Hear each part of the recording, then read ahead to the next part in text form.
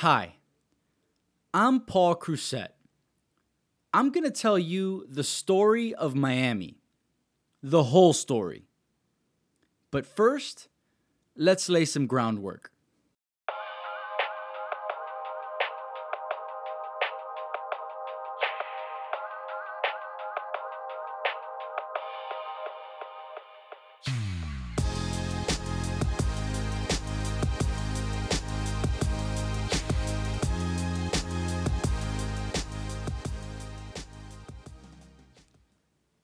$250 million years ago, all the continents that we know today were one, joined together as the giant supercontinent of Pangaea.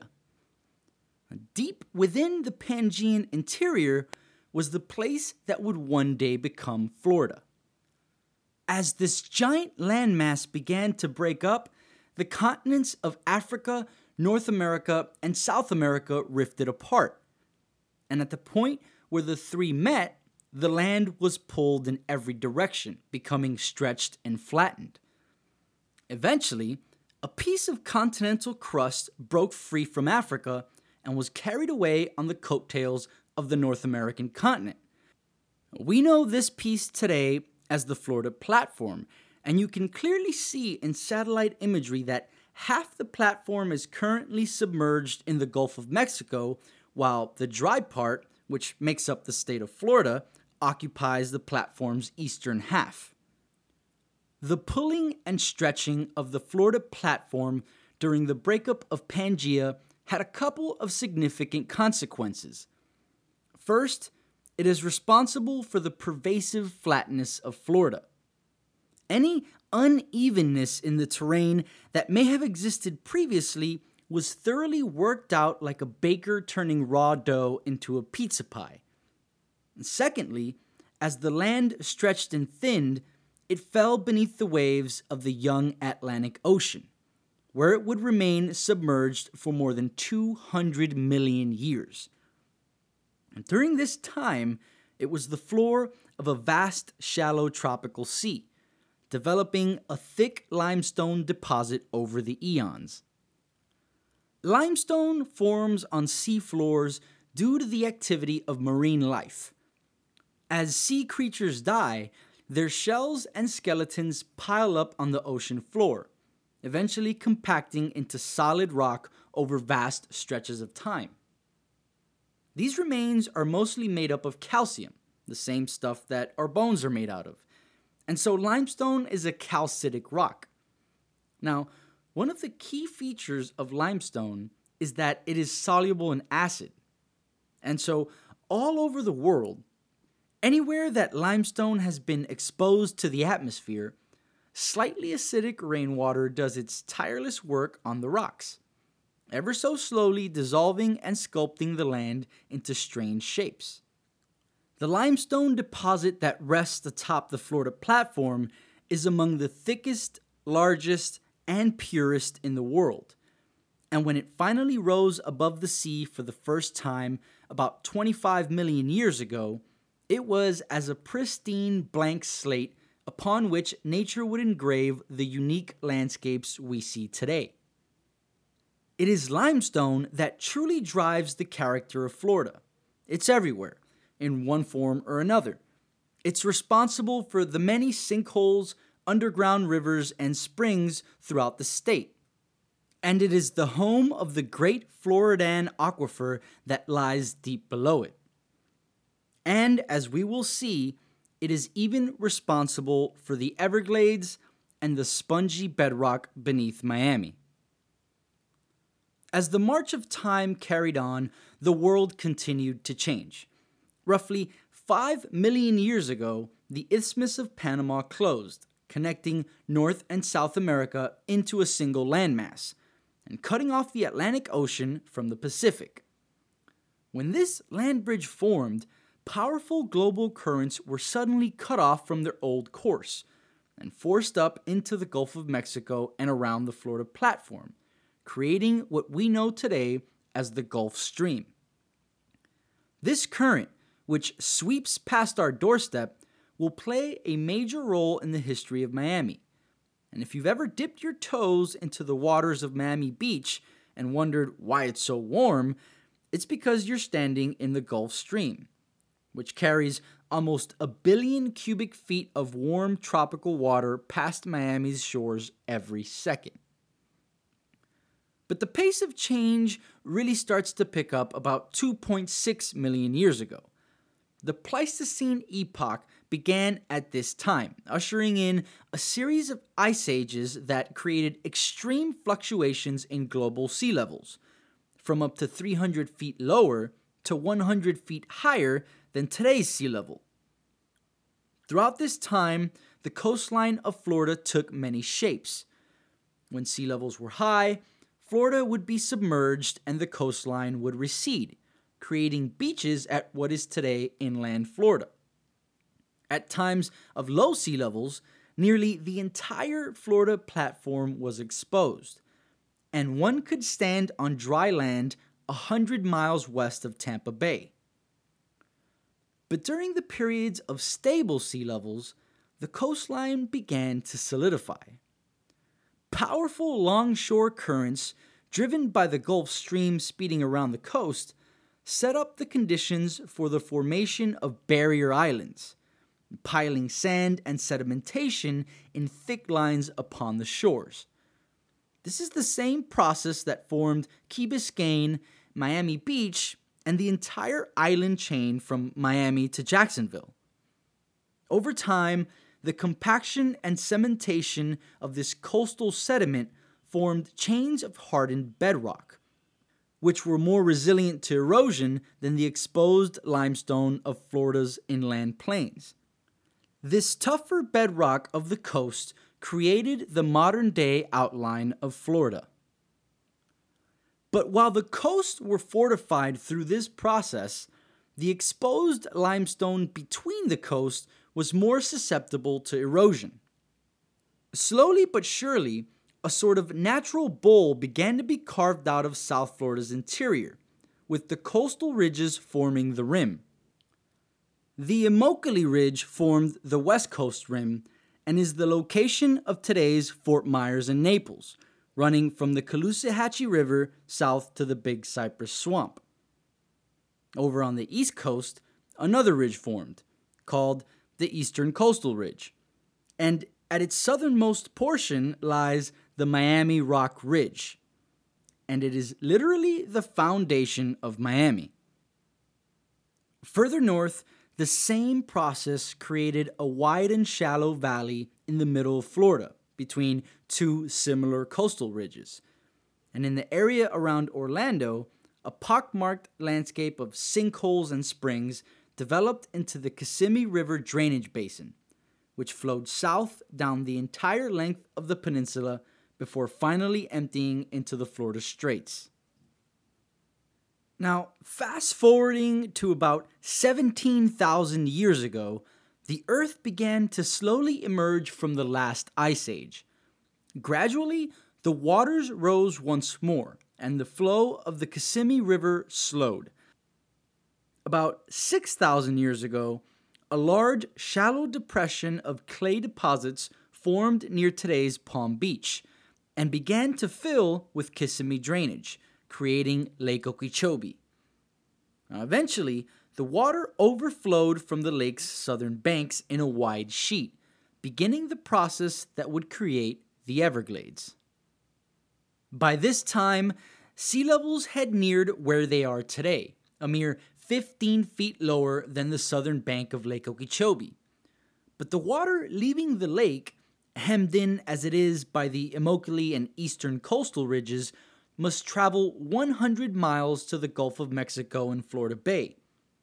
This leaves an average gradient of only 2 inches of descent for every mile. The water leaving Lake Okeechobee flows only half a mile a day, taking months or even years to reach the sea. Too slow to form a typical river channel, the water spreads out across the entire landscape. By 5,000 years ago, the entire inland bowl of South Florida was filled, and the Everglades as we know it was formed. moving so slowly that large grassy marshlands grow happily within it. It is nevertheless a true river, draining fresh water from the land to the sea, which is how it got its apt nickname, the River of Grass. South Florida is therefore inundated with water, both inside and out. Although its primary route to the ocean is southwest into Florida Bay, the water from the Everglades nevertheless finds its way to the coast in a variety of ways, cutting right through Miami, both above and below the ground. Boys and girls, it's time we talked about ooids. As we've just learned, the Miami Rock Ridge forms the eastern rim of the Everglades and is made up of compacted sediment deposited by ocean waves. In particular, Miami's local sediment is a form of limestone oolite. This is what you get when shallow waves roll around individual grains of sand in a limestone powder. The powder cakes onto the grain and hardens, snowballing it into a little nugget called an ooid. The ooid grows until it is too big and heavy to be pushed around anymore, at which point it settles on the seabed and adds to the mounting sedimentation. Over time, the pile of ooids is compacted and fuses into a solid rock, oolite. This is the process that formed the Miami Rock Ridge, within a shallow tidal plain that existed in Miami tens of thousands of years ago. Miami oolite is more resilient to erosion than the pure naked limestone beneath Florida's interior, but it is nevertheless a form of soluble calcitic rock. So, in the spaces between individual ooids, rainwater infiltrates and washes out countless tiny holes, turning the rock into a sponge through which water can easily pass. Only inches beneath our feet, fresh water from the Everglades slowly percolates eastward towards the ocean every day. At the time the city was first built, so much fresh water filled the ground that springs could be found all along the coast and even within the bay itself. This waterlogged bedrock makes building basements in Miami a practical impossibility. And it's the reason that no seawall will ever be large enough to hold back higher sea levels. The water would simply slip beneath the wall and come right back up the other side. At some places along the ridge, water from the Everglades does not have to move through the rocks at all. See, back when the ooids were being deposited in the tidal flats, underwater channels cut through them, just like those that cut through the sandbars of today's Biscayne Bay. When the oolite ridge solidified and sea levels dropped, these channels remained as exposed low points on the ridge, and they allowed water from the Everglades to spill right over the top, before flowing the short distance east to the sea. In these places, actual river channels were carved into the bedrock, creating what we now know as the New River in Fort Lauderdale, the Little River at Miami's northern edge, and the Miami River itself, along with countless smaller creeks and streams that cut across the landscape. Each of these is essentially a leak in the Everglades. The original head of the Miami River was located near what is now Northwest 27th Avenue and 20th Street. It's an entire mile east of the airport. If you go there now, there's nothing remarkable about this sprawling intersection of 6-lane streets. It's got a boat shop on one corner and a Palacio de los Jugos on the other. But if you stood there at the turn of the 20th century, you would have been standing at the edge of the Everglades, looking west over its endless watery expanse. You would have seen water speeding up as it was funneled over the top of the ridge before cascading down a short course of rapids that bottomed out at the head of the river channel. Many photographs of the Miami River rapids survive today, but the only evidence of their existence remaining at this location is a tiny park on the south bank of the river called the Miami River Rapids Mini Park. The entire natural course of the Miami River, from the Everglades to the sea, was only 4 miles long. It was much shallower than it is today, and it's recorded that it would completely dry up during drought. Yet it is this short, shallow river that will become the epicenter of Miami's story. So far, we've traced the journey of water from the springs and rivers of the Kissimmee Valley as it makes its way down to Lake Okeechobee and then into the Everglades. After cutting across the Miami Rock Ridge through the Miami River, its role in shaping the South Florida landscape finally comes to an end as it empties into a wide, shallow bay, the magnificent Biscayne Bay. The southern end of Biscayne Bay marks the northernmost end of the Great Florida Reef. This wonder of the natural world is the third largest coral reef on Earth, extending down the entire length of the Florida Keys, and it is the only coral reef in the continental United States. As you may know, coral reefs grow like a giant superorganism. As old coral dies, their calcified skeletons become the bedrock upon which new coral builds. In this way, an undersea ridge of coral rock develops. Today's Florida Reef began growing at the end of the last ice age, when temperatures warmed, but it has a predecessor. Before the last ice age, a more ancient reef grew in the same place. At that time, sea levels were about 25 feet higher than they are now, and so the ancient reef developed at a higher elevation.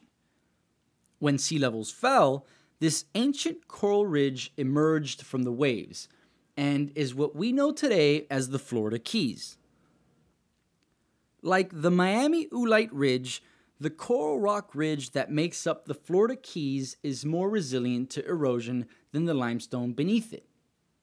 Together, the Miami Ridge and the Coral Ridge formed barriers that channeled water onto the bare limestone between them during the last ice age. This is the same process that formed the bowl of the Everglades, only on a smaller scale, and it carved out the depression of Biscayne Bay. The bay began to fill up a mere 5,000 years ago. Only a shallow lagoon for much of that time, sand and mud banks developed along its shores, giving rise to a rich ecosystem of marsh and mangroves. As the sea slowly rose to its present levels, the barrier islands began to take their present shape, as the Gulf Stream, coming whipping around the Keys, dumped sand at the edge of the bay. Key Biscayne and Miami Beach formed through this process and took shape in only the last few thousand years. Biscayne Bay is therefore a place of transition, where the coral islands of the Keys give way to the barrier islands that line the east coast of the United States. In between, a stretch of tidal sand and mud banks regulates the flow of the sea in and out of the bay, creating a protected and calm marine environment. Before a series of projects to drain the Everglades forever changed it in the first half of the 20th century, Biscayne Bay was a pristine environment teeming with life. All along the coast, thick mangroves stretched into the muddy banks. The floor of the bay was covered with seagrasses, soft corals, and sponges. And fresh water flowed into it in abundance from rivers and springs, and the grasses trapped sediments, creating crystal clear water perused by herds of manatees. Up on the ridge of the mainland, sunny pine rocklands, which are grassy plains covered with slash pines, dominated. But near the coast, and throughout most of the city of Miami, great tropical hardwood hammocks formed a shady and protective woodland. These pockets of forest formed around areas that were less prone to seasonal flooding due to their higher elevations. They were filled with hardwood trees and were denser than the pervasive pine rocklands. Out on the sandy barrier islands, low grasses and thick mangroves dominated. There was not a coconut palm in sight. These, as we will see, will be brought from elsewhere in some of the earliest modern efforts to make a profit off the land. So we now know about the remarkable and truly unique processes that formed the South Florida landscape. However, looking at modern Miami, it's obvious that the landscape has undergone some drastic changes. In 1908, the Miami River Rapids were dynamited to increase the river's flow, the first in a series of projects to drain the Everglades and open it up for development. These projects have wreaked havoc on the hydrology of the land and the ecology of the bay. And since then, the city itself has grown ever outward from the mouth of the river, replacing the original pine forests, wetlands, and hardwood hammocks with the pavement of the urban landscape, stretching far into the Everglades itself. But it's still possible to see what Miami looked like back before all this happened, thanks to preservation efforts that have prevailed against the onslaught of development. At both Crandon Park and Bill Baggs State Park on Key Biscayne, one can get a sense of what the first humans to encounter these islands found. It wasn't wide, pristine beaches and pricey hotels. The rich, tropical hammocks that occupied the Highland Ridge have been almost completely lost. But one gem sits right at the southern end of Brickell, where Simpson Park can be found hidden in plain sight, just off South Miami Avenue at Southwest 17th Road. There, conservationists have worked tirelessly for decades, cultivating 100% native woodland plants. It's one of the last vestiges of the great tropical hammocks through which walked the Tequesta natives Juan Ponce de Leon, Julia Tuttle, and Henry Flagler. Although the course of development has leveled most of Miami, several prominent oolite outcrops can be found, giving us a glimpse of what our bedrock looks like. One such outcrop lies beneath the Brickell Metrorail station, and another, known as Silver Bluff, rises above South Bayshore Drive, supporting a series of grand homes on the way into Coconut Grove. There, you can get a sense of just how full of holes Miami really is.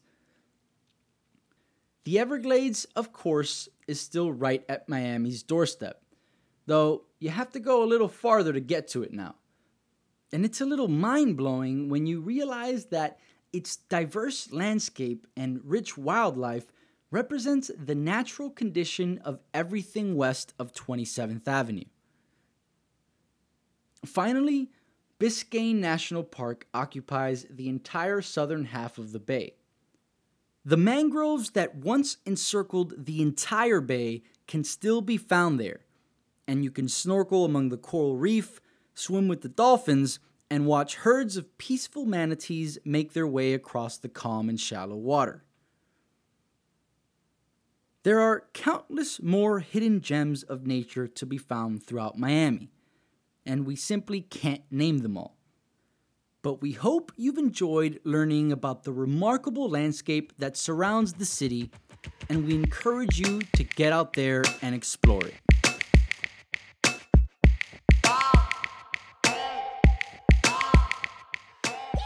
Like what you heard? The Story of Miami will be publishing new episodes every 2 weeks. Follow us on Twitter, Facebook, and Instagram at Story of Miami. And visit our website, storyofmiami.com, for more information about the podcast. See you next time.